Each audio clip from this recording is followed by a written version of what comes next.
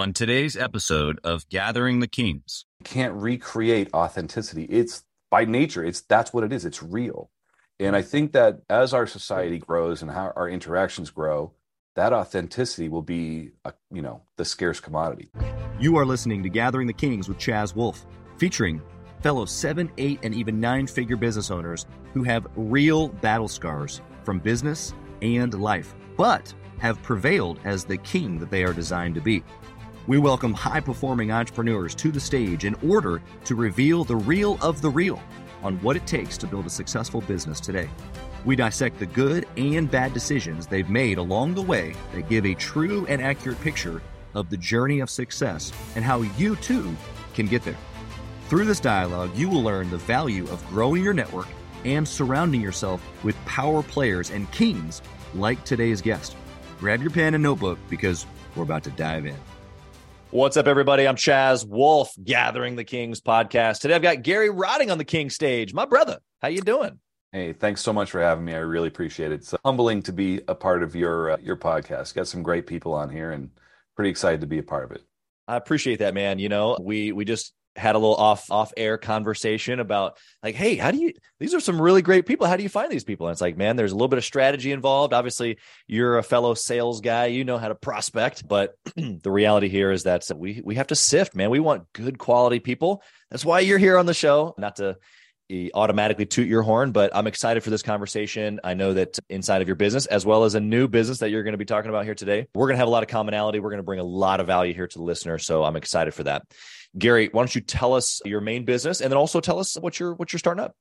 So I am in the remodeling business. We work with, we do home improvements. Currently, I operate a concrete coatings business called Symphony Concrete Coatings. And we also own a Symphony Home Improvement company, which is mostly focused on replacement windows and that sort of thing. We are a sales and marketing company. We just kind of happen to sell concrete coatings. So pretty proud of it. This year, we're launching another company called Rotting Consulting Group, where we'll be working with different home improvement companies to help them learn about the process for sales and work on their companies and getting better at sales and marketing. Love it. Yeah. And to your point, you have a sales and marketing machine. That means you can sell anything as long as you understand the process. And it sounds like you've figured that one out. It's the same thing, just a couple of months ago, same thing. I have a remodeling company but we also are on the real estate investing side. It's the same machine. Lead to work the lead, to sales appointment, to estimate or proposal, to close the deal, whether you sell the project on the end or sell the home, it doesn't really matter. It's the same machine. So I'm excited to get into that here with you today. Before we do any of that and hear a little bit about your story, I want to know, what pushes you? You're obviously, multiple companies, starting even a brand new baby here. Why are you pushing even at this level of success? There really isn't an end. There's no you don't just get there. There's no finish line. You just got to keep going for it. And if you could do one thing well, why wouldn't you do another thing well? Yeah. There's a lot of things that drive my desire to be successful and to desire to grow. And, my wife kind of teases me that it's never good enough, right? Even when it's good, even when we achieve something, even when we get to pop the champagne, right? I'm still thinking could have been just a little bit better if I had done this. If I had made this choice or done it this way, it could have been just a little bit better. And it's not that I'm ungrateful. I'm so grateful for the things that are positive, but that desire to I just want to make something good. I just want to create something that didn't exist before that is good. I want to create a little bit of a legacy. Yeah. And, a lot of that comes from motivations where, I really desire to control my life, right? I don't want other people or people who don't have my best interests at heart to be the ones at the steering wheel. I want to be the one at the steering wheel because I believe that I can drive us to the right location. Yeah. And I think when it really comes down to it, most people, they're not out to get you, but they're going to make decisions that benefit themselves the most. Yeah. And when my family and, my kids and my employees and all my friends and, all those people are relying on me, I just don't want to depend on someone else to do what's right for us, if that makes sense. So, it's all about making sure that I can do the right thing for the flock and tend the flock properly. I love that perspective. That's a big part of that. And ultimately, I love leadership. It's not, being the leader is not about being the number one guy. It's not about being the best. You don't get given the title of leader. You earn that. And that comes through having your best interests, having your people's best interests at heart. It's pretty important. And I think that I kind of don't trust other people to do that. So, I want to be the one that's going to do the right thing. So, what do they say? Be the change you want to see. And that's how I try to approach things here, So that leadership is one of the biggest motivators for me, where I can help people achieve their goals and help people get their lives the way that they want them to be. Yeah. And, that's kind of the whole point of all of this is let's make something good. Let's make it together. And we're going to go there and we're going to make it happen one way or the other. That's awesome, man. The king language that I've started to develop over the last, 12 to 18 months inside of Gathering the Kings, there's this warrior to king transition. And some of that can be in the actual fundamentals of the business. But what you just got done referring to is this mindset, right? Of how a king thinks. And most importantly, it's not about you. Right? How a king thinks is, you reference the flock. It's the kingdom. It's all these other things going on in my business, in my family, in my children's life, in my marriage, in my church, in my community, like the whole flock, Yeah. And for the king, the mindset isn't like, oh, it's heavy. It's like, no. Put it right here. I got it. I'll carry the weight. I call that the awesome responsibility of leadership. Oh yeah. And it's not awesome like, oh, it's so cool to be the leader. No. It's like you have this awe-inspiring thing that you have to do as the leader. Yep. And it's like, whoa, that's huge. And I continually put myself in that position over and over and over again. And I'm grateful to be able to be the one to hold that weight. It's my choice to do that. Yeah. That's like such an important philosophy. Oh, it is. Yeah, it is. I got chills over here. I was talking about it because it's, what you talking about, it's something that you embrace. And so for the listener, I want to kind of just correlate this to them because it's not all glitz and glamour, right? It's not like, I'm the king, put it on my shoulders, I'll take care of it. It's horrible half the time, right? It's horrible half the time. It's stress. But even in the horrible, you still like, it's like an honor to press through. It might be difficult. It oftentimes is, but it's the reward. Responsibility, yeah. I'll take that responsibility, and I'm confident that I can deliver for you. And that's where does that come from for you? Is that in your DNA? Did you learn that somehow? Did your dad give that to you? Like what was it? Where did this come from? Growing up, we lived in a family that was not. I don't think other people experienced this. I lived in a sales family. So we were an entrepreneurial family, right? So Dad was, when I was young, he set out to be, he's an independent manufacturer's rep, right? But he started his own independent company. It was just him. And my mom was a stay-at-home mom, which we were really, really thankful to have that. And she was really crafty. She was really into arts and crafts. She did flower arrangement. She made bows and stuff like that. And she would sell those at like a craft fair. So like just a stay-at-home mom. And, not just, it's such a big job. It's a huge job. But she wanted to do more than that. And she took her skills and she showed how she could be an entrepreneur. So even mom could be an entrepreneur, which I always thought was really inspiring when I was a kid. And it wasn't special. It was just how we did things. It was just our family. So my dad, being the very best negotiator I've ever met, he negotiates at Walmart successfully. How do you negotiate at Walmart? Right. So he negotiates at Walmart. That's his deal. That's who our family is. That's funny. So when I was a kid, a lot of my sales acumen comes from living in a sales world in our household. Right. So part of this was like, let's say, I always pushed the line when I was a kid. Right. So when I would get in trouble, instead of just getting grounded, you're grounded. Right. Instead of getting grounded, we'd have the talk. So I'd sit down with my dad. And it was a negotiation. It's a negotiation. We talked about what would happen. And if I found out really quick, if I said the wrong words, the punishment was more severe, right? If I didn't participate or, I was just being a jerk about it, worse punishment. But if I said exactly the right words, sometimes I got out of it altogether. Yeah. And so this was this like trial by fire. You got your first deal.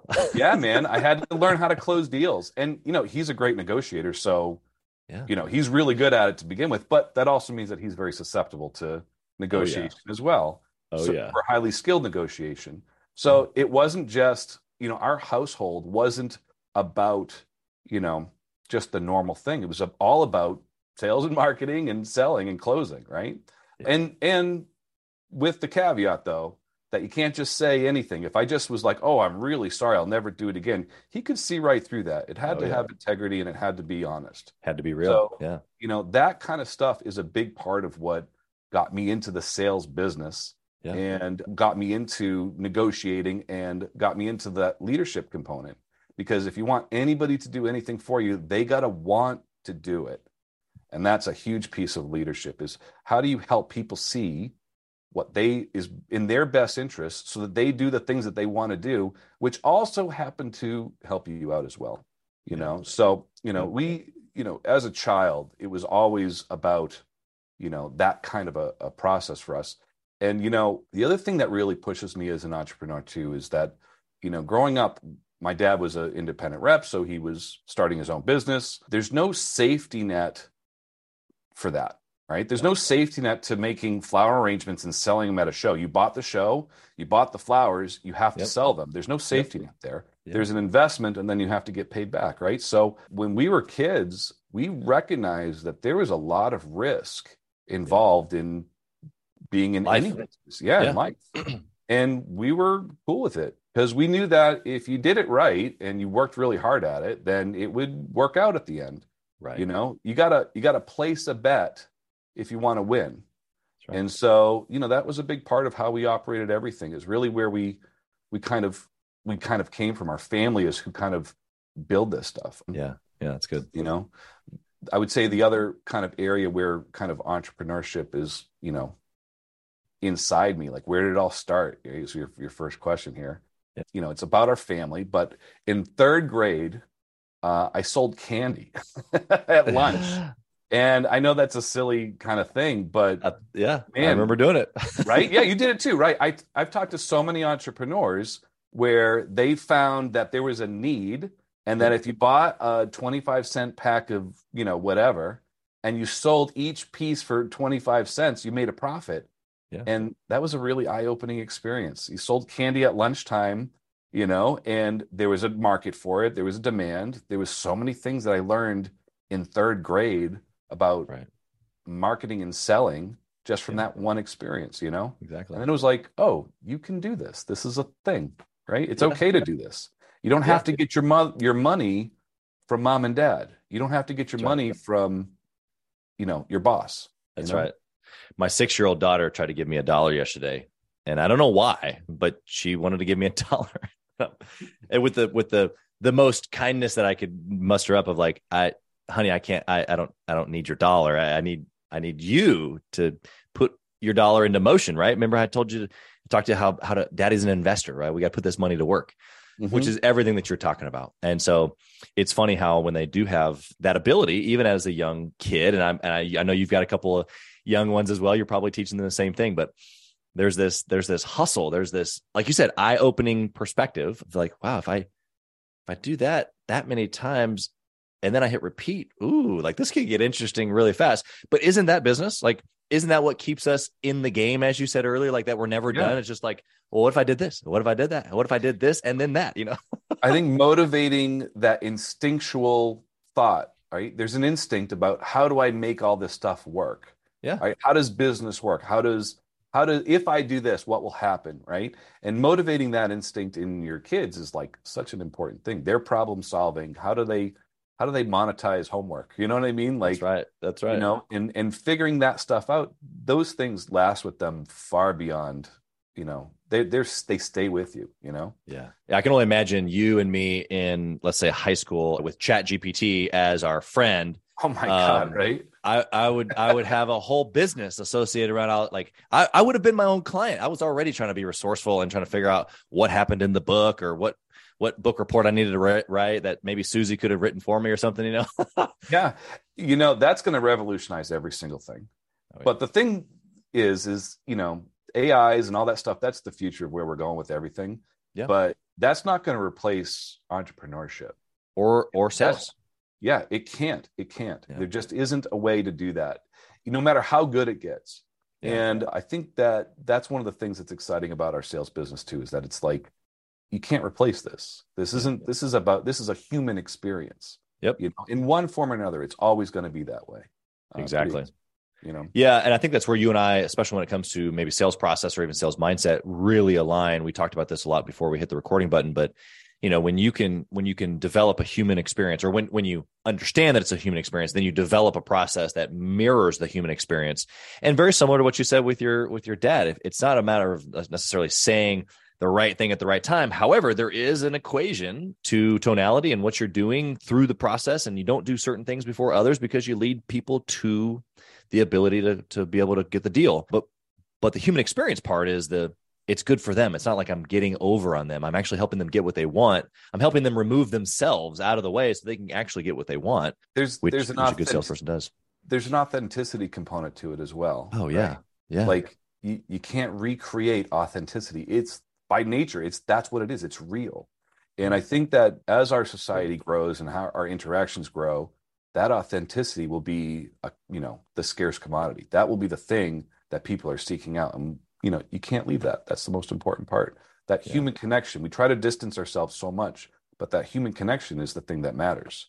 And that's one of the core pieces of being a great leader and being great at sales and marketing is how do you make an authentic connection to people?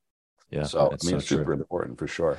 So true. Okay, well, let's go into your journey here. You've given us a little bit of the backdrop and the story, but give us a little bit more about this specific business, this home remodeling, this coding business. Like, how did you become an entrepreneur to begin with? Well, so, as far as like, how did I get into the business? I was a musician and we had a band. We played in New York and played some clubs and it was fun. And, you can't pay the bills getting paid in beer though, Nope. And it was great. And I learned something really, really important as a musician. I learned how to practice. I learned how to rehearse. Yep. And I also learned this really like crazy thing called the pursuit of perfection. This idea that you're trying to get somewhere great. And the best you can ever do, if you put 100% effort in, you can get halfway between where you are and perfect. And that's always true. Yeah. Even at the very highest level, when you're nearly perfect, you can only get halfway to perfect, right? So the concept here of trying though, like actually trying, not saying I'm good enough. Yeah, I'm better than all of my peer group. That's not good enough. You're trying to get better than that. And even when you're, at a high level, those are very small gains. Yeah. Well, those small gains take every single ounce of effort to get there. And it's worth it. That's right. So I learned some of this stuff. I was not a great musician, but I tried hard and I loved it. I was very passionate about it.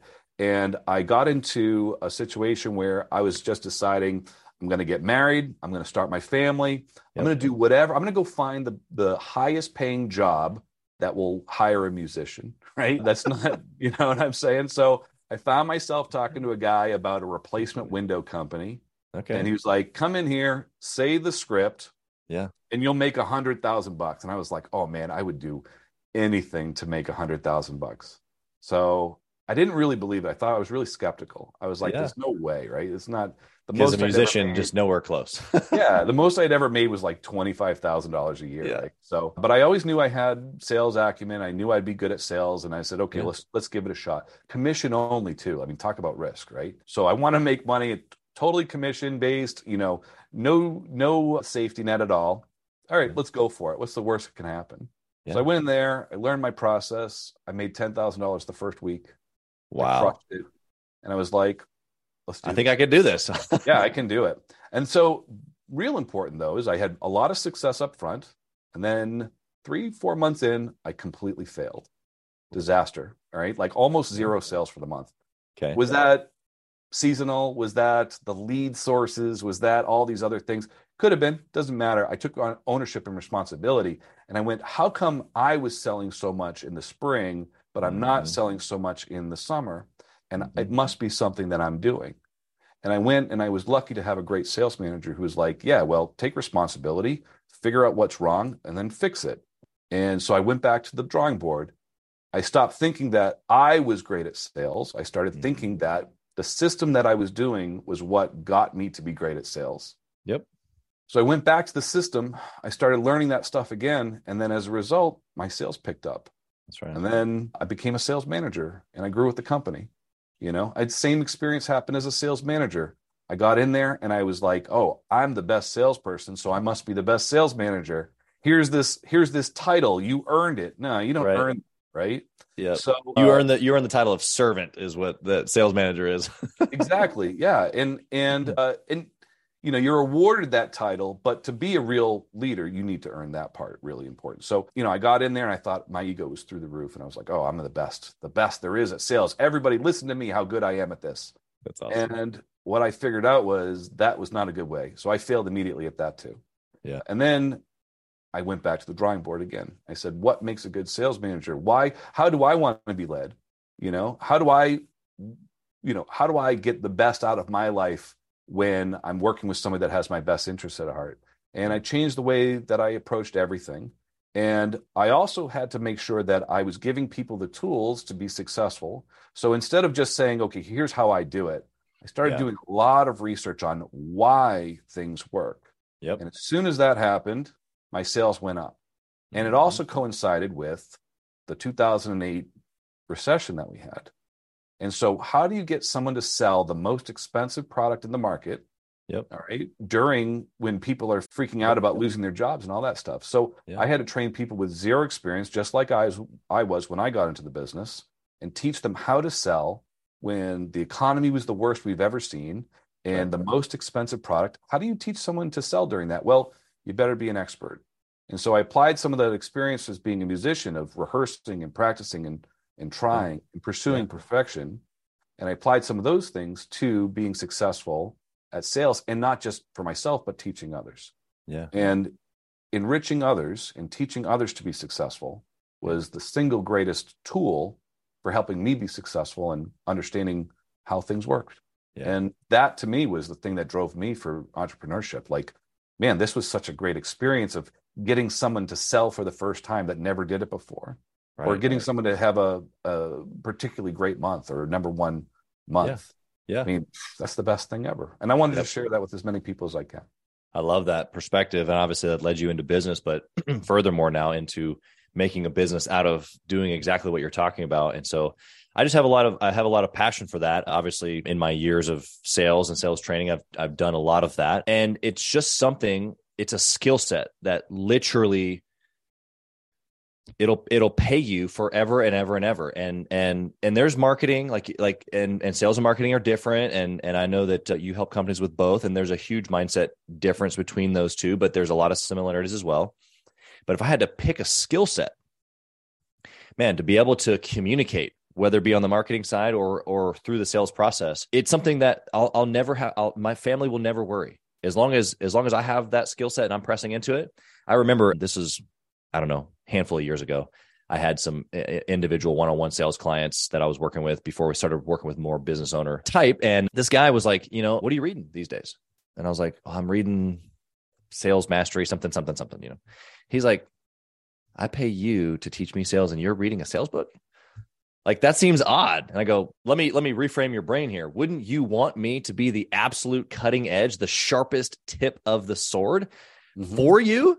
He's like, well, now that you say it like that, yeah, because sales in itself, the mindset doesn't change, but maybe the way that we communicate, or social media versus text versus a phone call versus in-person, like all of the tactics might change a little bit, but the mindset you can always grow in. Do you have anything that you'd share in that? Yeah. I mean, sales is a weird thing. It's an oral tradition. Yeah. Right? It's not like other parts of our society. It's not science. It's not history. It's this oral tradition that we pass down from one generation to the next. I mean, I study a lot of stuff from like the 50s, right? Yeah.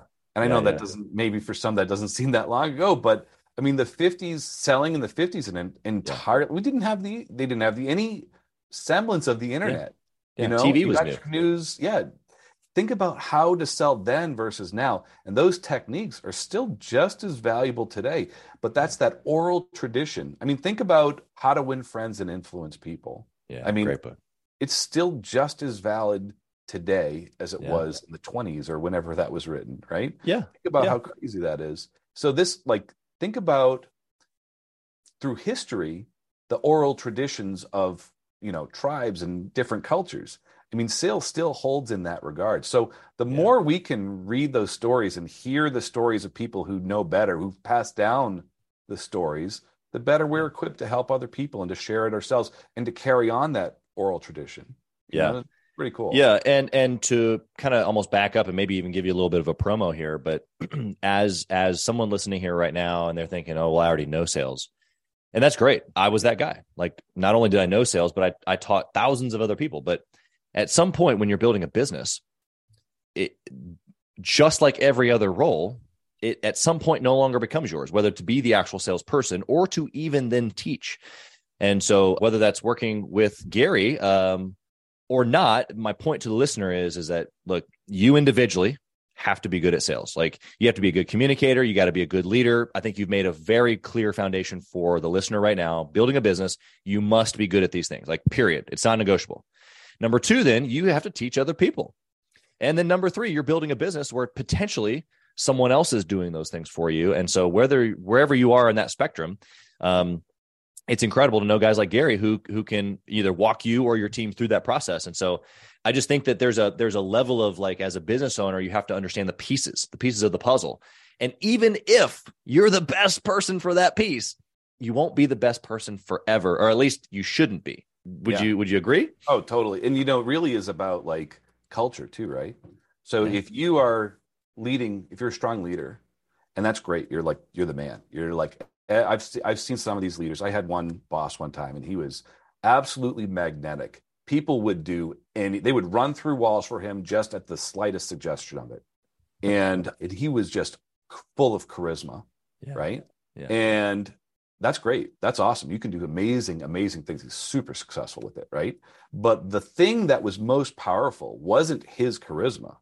It was his culture. And the culture of, we do these things. We're winners. We're successful. Not he's successful. Not he's the great leader. We're part of this culture. And that is the most amazing thing. If you want real success, you take that vision, you take that leadership, you take that training, and you feed the people that work with you. And so they reproduce that culture as well. And then the culture is exponentially orders of magnitude larger, more impactful, more, way better than anything that you can say. You know, your culture leads your success. And that's a huge piece of that. And that's kind of to your point here too. That's like the third component. You got to be a great salesperson. You got to be a great leader, but you got to build great culture too. And, it's such a kind of like a buzzword, corporate culture and your business culture, but to really, like, embrace it, to own it, that the culture that you have is made, whether you're intentional about it or not. You choose that culture, or it makes itself. And if you're looking at your culture right now and it's not what you want, whose fault is that? Right? You're the leader. It's your fault. So instead of letting things happen to you, be intentional and make them happen. My long answer, right? So here's a one real important piece of this, though. This stems back to, like, when I was a kid, right? So, like, you can talk a lot about my background and everything with this, but my dad said some really heavy stuff to me when I was a kid. He said, you don't have to do anything you don't want to do. And when you're 8 years old, that's like, whoa. Yeah, whoa. Because that doesn't mean what it means when you're 8, right? Compared to what it means when you're an adult. When you're 8, you think, I can eat candy. I don't want to eat dinner, so I can eat candy for dinner. That doesn't mean I don't have to do my chores because I don't want to do chores. I don't have to make my bed because I don't want to do that. That's what that means when you're 8 years old. But that's such a huge thing to know when you're 8 years old and look at that through your whole life and that decide that, you know what, I don't want to do this thing. I don't want my culture to be this way. I don't want my life to experience this way. I don't want to have to worry about every single paycheck. Right. And so there's this thing about, you don't have to do anything you don't want to do. Well, I love that. If you neglect to do things, there's consequence. That's right. And I don't want those consequences more than I don't want to do that one thing. So you have to be bigger thinking, right? And I want to avoid, I know it's a very negative mindset, but I want to avoid the bad things is part of that concept. And the real bigger concept here is, some parents say you could be anything you want when you grow up. Well, that's not true. That's a wish. You can't be anything that you wish to be. You can be anything that you are actively pursuing a plan and setting a goal for. You can accomplish goals is what they're meaning, but just, you can be anything you want isn't really right. You don't have to do anything you don't want to do is super right, though. And the bigger picture of it is I am in control of my destiny. I get to choose what I am and who I am. Yeah. And since I get to make those choices, I'd like to choose success. Yeah. I'd like to choose positive things. I'd like to choose things where I can impact my fellow man in a positive way. Yeah. And I don't have to be a piece of garbage. I don't want to be a piece of garbage, right? I can do good things and get good results. And I don't want to have a difficult life with my family. So I want to give my family good things, That's right. So we can do those things together if you choose it, It's really important stuff. The choice is, you've highlighted it already. For many years, I've said a very similar sentence, and I want to see what you think about it. But I've said it like this. I've said people do what they want to do. Yeah. And so you don't have to do what you don't want to do, or people do what they want to do. It gave me not only realization or permission for myself of like, well, first off, people do what they want to do. So if you want to do it, if you're saying that you want it, but it's not happening, it's because you don't want it bad enough. Like, let's just be honest, right? So that it's given me like not only permission, but also like a bar of like, okay, well, for a long time I said family was important. It just wasn't important enough because on my calendar, it was full of other things, And so there's this self-realization, but then also now for other people, to your point, again, if I understand people do what they want to do, I no longer have to convince anybody of anything. Yeah. They're going to do whatever it is that they want to do. Now, that doesn't mean that as a salesperson, I don't help them go down a specific way to be able to get them what they want, right? Yeah. Or as a parent, to be able to guide my children in a proper way. But at the end of the day, people are going to do what they want to do. And so that releases me. It's like, I don't have to carry the weight of persuading you to do anything. In fact, I want to do the opposite, So I appreciate your perspective there. I don't know. You want to add anything there before we move on? Super right on. I mean, so when I'm doing my conversations with my team, right, I'm really into this, my New Year's resolution, right? So my New Year's resolution is to run on the treadmill every day. And I've been doing great. I've been doing it all year here. I lost 15 pounds. I'm very excited about that. Wow. Something trying to make not a big deal, but there's a lot of people that do better. But for me, that's a lot. I've never ran in my whole life. I've never been a gym kind of a guy. Yeah. And so this year it was like, getting myself a little healthier and getting more stamina is really important. And there's those mornings where you wake up and you're like, oh man, I do not want to get on that treadmill. Oh God, I hate it. Right. I don't know if anybody else relates to that, but oh man, I hate that treadmill. Right. Yeah.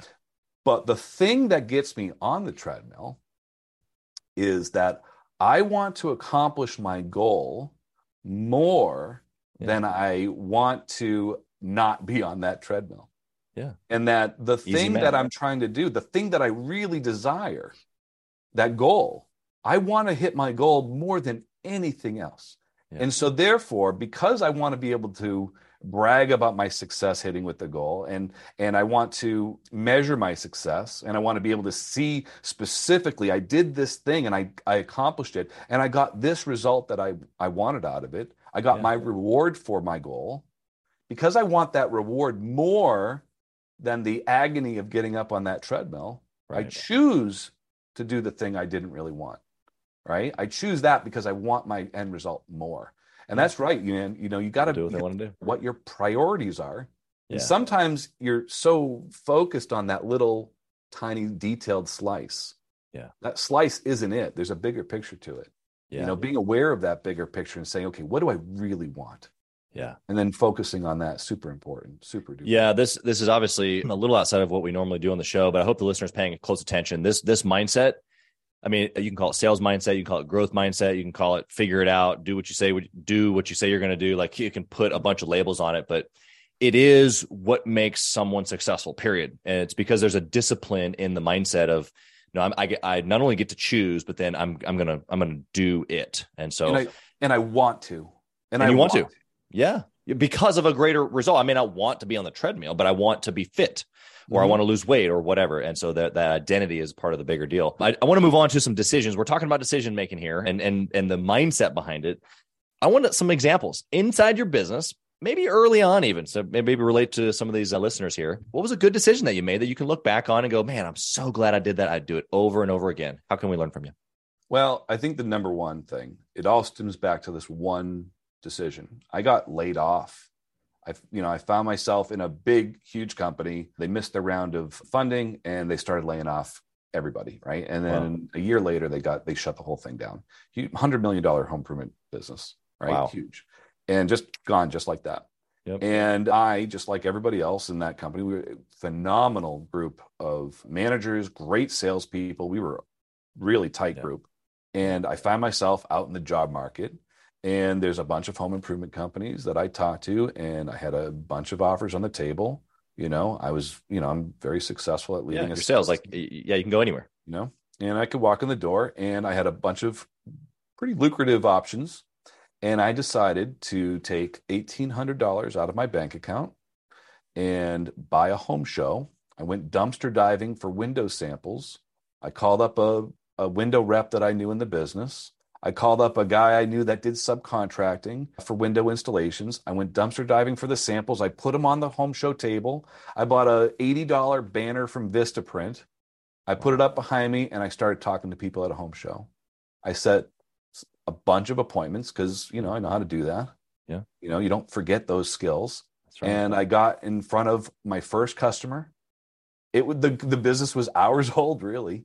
And I sold the first job for $6,000. And then I sold another one, and then another one, and another one. And then all of a sudden, I had a business. Yeah. But that first decision to jump in, it wasn't to test it out. It wasn't we'll see. It was $2,000 when I was laid off. And I had other prospects working. I just couldn't see myself working for any of those other companies. Yeah. All right. I wasn't going to get to run the show the way that I wanted to. And I decided to just go for it. Yeah. I didn't have a plan B. I really didn't have a plan B. Yeah. Plan B is like the worst thing that can ever happen to you right there. Because if you have plan B, you're going to use it. As soon as things get hard on plan A, I'm just going to back up to plan B. It's fine. So I didn't really have a plan B. So, this sounds kind of reckless even to say it, right? Because I had a 1-year-old, and, it was like, and then, it was difficult, right? It was difficult. So we ended up just going for it. And I put myself out in that home show. I worked, 20 hours in the home show, standing on my feet. It was miserable. And I figured some stuff out, and I made some sales. And then I pursued it, and I kept going, and I didn't stop. And then I said, this is working, and I'm happy. Let's keep it going. Yeah. Let's do it. And then we grew the business, and I hired some people to help out. And then all of a sudden, it's a thing. Yep. And so if you're looking back at the decision, the decision to start the business, that's a pretty heavy duty decision.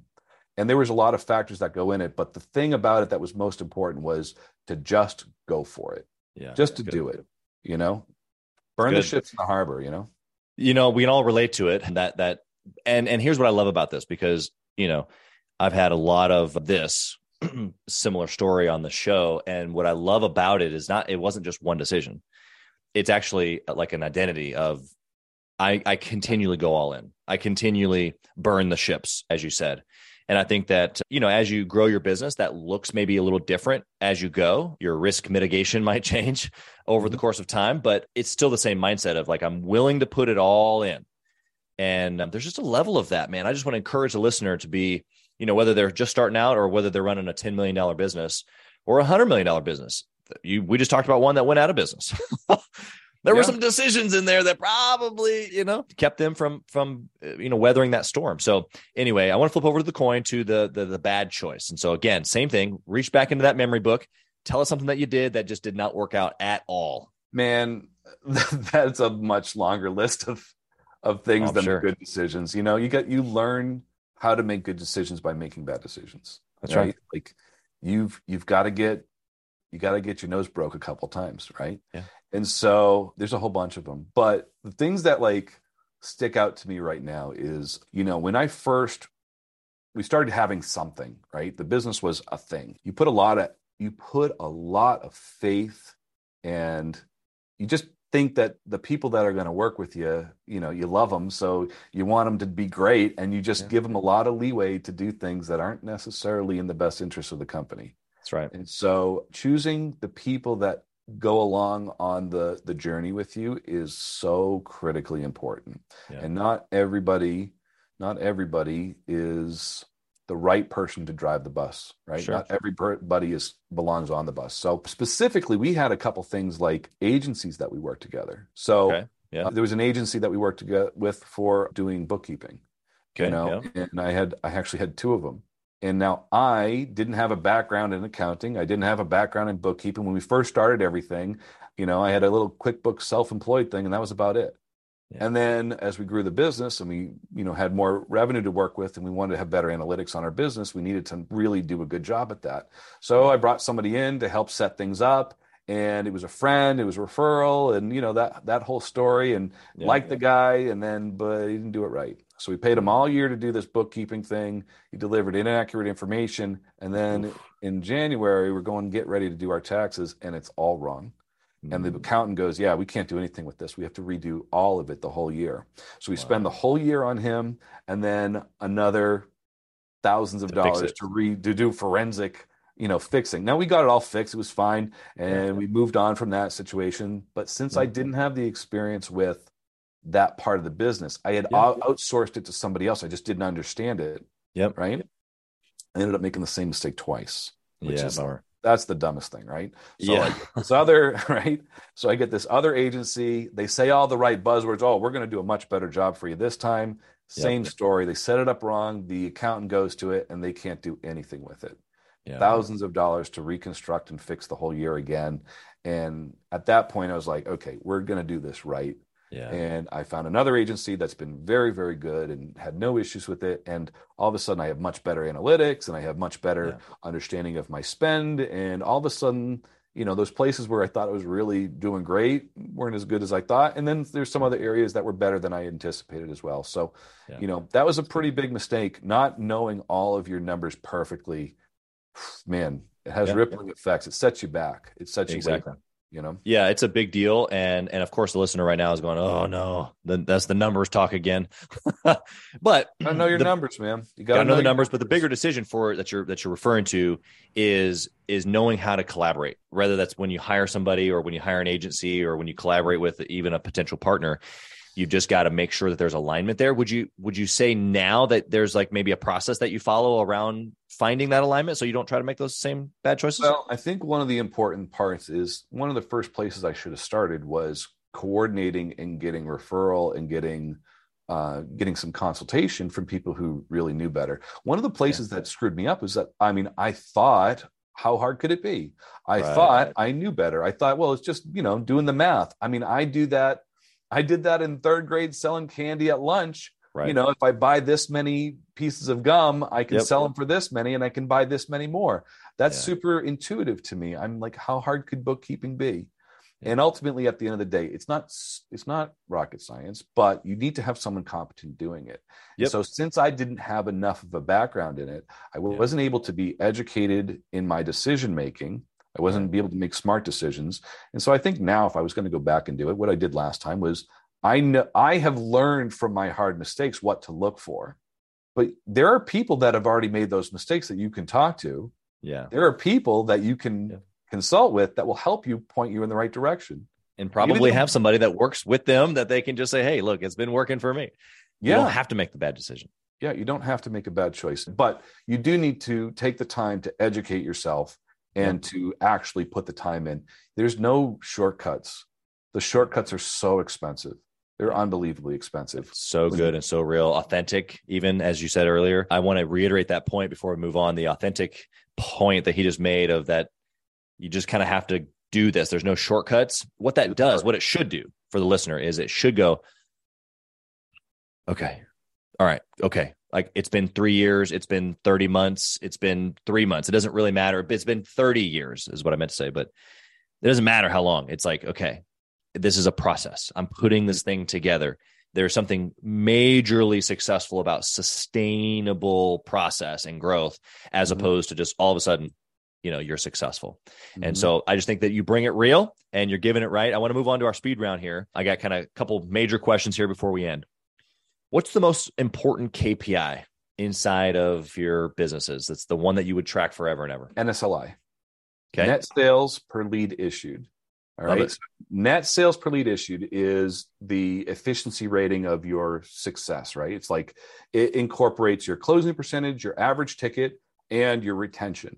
So it is the most comprehensive single digit number that will tell you how the company is operating. Now, that's in our industry. That's not necessarily in everybody else's. But our industry is about marketing to generate a lead, cultivating that lead, selling that lead, installing that lead, because it's unfinished goods, right? So, those are kind of those three steps. We have a marketing, a sales, and a production department.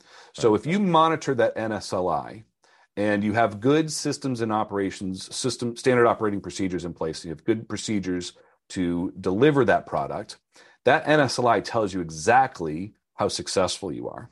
Now, there's another number called CPLI, which is cost per lead issued. That's how much all the dollars it took to generate that one issue that you gave to that salesperson. And the common denominator is issued appointments, where you give it to a salesperson. Right. Now, it doesn't matter how much that salesperson sells, right? If they sell, 10,000 or they sell 1,000 10 times, those are the same net sales per lead issued. For every lead that you gave them, they generated $1,000 worth of revenue, right? Does that make sense? If you give them, you give them 10 leads to make 10,000, right? Or 10 leads to make 1,000 every time. Yeah. So that is your efficiency rating. And really, at the end of the day, we want high closing percentages. We want to help people achieve their success and reach their maximum potential. But ultimately, what is this person generating in revenue for the company? And then how does that compare to the cost of generating those numbers? And you simply divide those two numbers into each other, and that tells you what your budget is. And now you have to set a benchmark for that. If your budget is, 10%, and you're generating $1,000 NSLI, then you need to be generating less than $100 cost per lead issued. If you get those two numbers balanced, what else is there? Sky's the limit. Yeah, man. And that's it. Now, you got to, those are just arbitrary numbers. Everybody's business is going to be totally different. And nowadays in the home improvement business, generating a $100 lead is very difficult. But that means that whatever that cost per lead issued is, that's what you need to get out of your sales team, NSLI. Right. If you can't change your cost per lead issue, maybe that goes from 100 to 200. Well, now you need to make sure that your sales team is generating $2,000. Right. And you do that, you directly impact that through sales training, mentorship, growth, and development of your team. So if you do NSLI right, if you do CPLI right, what else is there? Yeah. I'll boil down. Those are the efficiency ratings. It encompasses everything. I love it. I've got a question for you that's a little bit unique. I kind of gave you a little bit of a heads up before the recording, but we're in business. We love business. We're obsessed with our business. It's part of our family, but oftentimes we neglect the actual family for the business. And that's what we do as entrepreneurs sometimes. And so I'm on this journey, obviously, just like everybody else. And I've had some success in this area, but I've also stumbled many, many times. And so I'm curious to know what you've done over the years to be able to, I hate the word balance, but to obsess maybe over both at the same time. What would you say? Yeah. It's like super hard, right? Because you have a passion for what you're doing. And you have a passion for loving and caring about your family. Yeah. And, first of all, nothing is more important than your family. Nothing. Yeah. And you got to take care of that first. And if things aren't right at home, you got to focus on building that business first. And it's not a business. It's more than that. It's so much bigger than that. Yeah. So you've got to take the time to care about it. And I think one of the really important parts is like, I spend a lot of time developing and working on things. And the goal is not necessarily to build my business so that I have a good job. I'm building my business so that I can spend more time with my family and I can deliver those things that they need to have a good life. Yeah. We're a pretty humble family. We're not buying sports cars, right? But the things that we do buy, are to enjoy our time together. That's the thing that we're spending our money on, Yeah.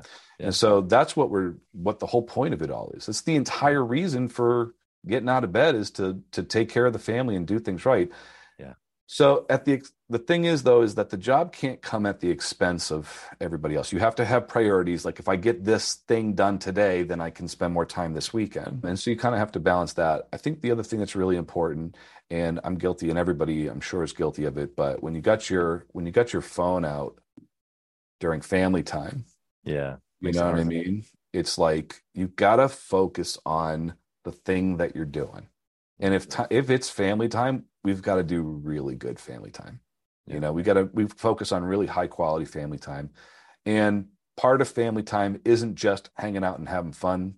There's growth and development that happens. And, you know, how do we, we're playing a game. How do we, how do the kids react to losing in the game? How do kids react to winning in the game? And those are all these like growth things. And that's what we're doing when we're doing family time. It's not just about playing the game too, you know? So, you know, it's an important thing. You've got to be deliberate and intentional. Yeah. And the more you're intentional with your actions, the more you actually are trying to do something instead of just kind of going with the flow and just kind of letting it happen. The more you're intentional with your actions, the better everything is. And, you know, your family is number one. There's nothing more important than that. Yeah. Yeah. Well, it's the intentionality, like you just mentioned. We can circle that both back to sales process, because if you're intentional, then that's when things happen. You mentioned that earlier, that there's a math equation to it. But to put a little, you said something that just really struck to me, that you said you're not buying sports cars. It's funny because most of the guests, we're probably 250 episodes in, and we're going to record another 323. And I've got, some really great business owners inside the Gathering the Kings Mastermind. And I would say that the majority of them, 99, if not 100% of them, would agree with that. They would say, you know what, I'll take that same 150 grand or 250 grand and buy an asset that produces, family freedom or family vacations for years to come, as opposed to the Lamborghini, and it doesn't mean that the sports car is maybe the wrong thing. It just means sports cars are super fun, man. We like them. There's a reason. I like sports cars. Yeah. But man, people do what they want to do, right? You get your kids trapped with you doing camping in the middle of nowhere, right? That's another level. That's a whole different experience than driving by yourself or in a two-seater down the highway at 100 miles an hour. It's a more fulfilling way of life, And it's not, it may not just be your family. Maybe you don't have a bunch of kids. Maybe it's just you on your own, all right? But finding fulfilling things in your life that are emotionally gratifying and gratifying to your soul more than material possessions, right? The material stuff comes and goes. That's right. It's not the be all end all. It's not why to do this stuff. That's right. The why is like everything else. Gary, I got one last question here for you, brother. Sure. I want to know, if you had the opportunity to whisper in the younger Gary's ear, what would you say? My immediate reaction to that is like, what decision did I make in the past that I would change and do it all differently? Right. But I wouldn't. I mean, like I did everything, even though I made like terrible decisions along the way, I needed those. Those were so important for my growth. And I literally couldn't have done all the things that I have accomplished without having gone through that process. So like I wouldn't go back and like change my path. Right. Yeah. I don't have giant regrets in my business. I wish I bought coin at 10 cents and sold it at 60K, but maybe that's what I'm like, hey, buy Bitcoin, right? Like 100%. but I mean, even that though, it's like the money isn't the thing that drives me in my life, it's the facilitator for the things that drive me in my life. It's not even the reward. It's just the thing that I can use to gain the reward, That's right. And, it's not about getting rich. It's about doing something. It's about creating a legacy. And so maybe I'd say, keep doing it, man. Go for it. I think the one thing that I would say would be more kind. Good. And I think that one of the things in my career, not to get super personal, but one of the things in my career is I put my goals in front of other people's feelings more. And I think and not to accomplish my goals, but just to be a better person, learning how to be a person we all go through that, right? How to be in society and how to be an adult. And I think that in general, I think everybody could use a little bit more kindness, a little more empathy in their heart. Even the people who are not very nice to you deserve a little bit of a break. Yep. And I think giving a little bit more kindness would be something that I would have liked to have done my whole life. I think that's something maybe you only get to reflect on when you're older, though. That's right. That's right. Gary, you've been sensational. We've gone rounds on all of these topics. How can the listener find you? So whether they're just a business owner, they want to pick your brain, especially if they're in the home improvement space, or maybe they're actually even looking for sales training, how can they find you?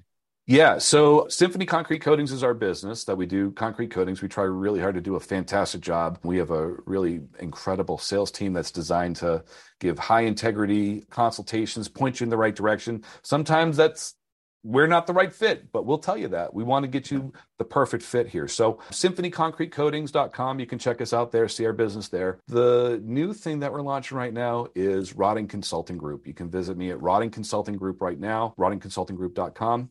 And you can drop an email and we can start staying in touch for consultation services where we can get on a Zoom call, we can have a chat, we can talk about your business.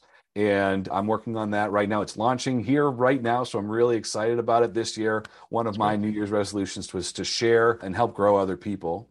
And, this is one of the things we're working on. I'm really excited about it here too. So the website is just a placeholder right now. It's going to be growing throughout the year. We'll be doing some more of these. We'll even be doing some free webinars talking about sales techniques and, getting into some of the stuff that I love to talk about. That's awesome, man. Well, I'm sure there's some collaboration down the road as well for even some events that we'll do. And so I look forward to pressing into that relationship with you. And again, thank you for being here. You were incredible. Blessings on your family, your businesses, everything that you put your hand to in 23. Thank you for being here. Hey, thank you so much. Really been a pleasure to talk to you. I mean, I love this stuff. It's just my favorite thing. So it's what we do. Really humbling to be a part of your team here. So thanks very much. Appreciate it. Thank you for listening to Gathering the Kings today. I hope that you were able to pull out a few nuggets to go apply into your business right away. More importantly, though, I hope that you're realizing that it takes more to be successful than just being by yourself, doing it all on your own, carrying the weight all by yourself. What I have realized, not only in my own journey from multiple businesses and multiple different industries, and now interviewing literally over 200 or 300 other very successful 7, 8, and 9-figure business owners, is that it's tough to do it alone. And so Gathering the Kings literally exists to bring together successful entrepreneurs. In fact, we are putting together 1,000 kings, specifically who are grateful but not done. We're intentionally assembling kings who fight tooth and nail for their business, family, and communities. And here's what we believe, that in the pursuit of excellence in those areas, that it ignites within us the responsibility to govern power and forge a lasting legacy. So if that relates and resonates with you, and you know that you need people around you, sharp, qualified, other very successful business owners, I want you to go to gatheringthekings.com. I want you to take a look at what we're doing and see if it makes sense for you to be part of our pursuit to 1,000 kings. Talk soon.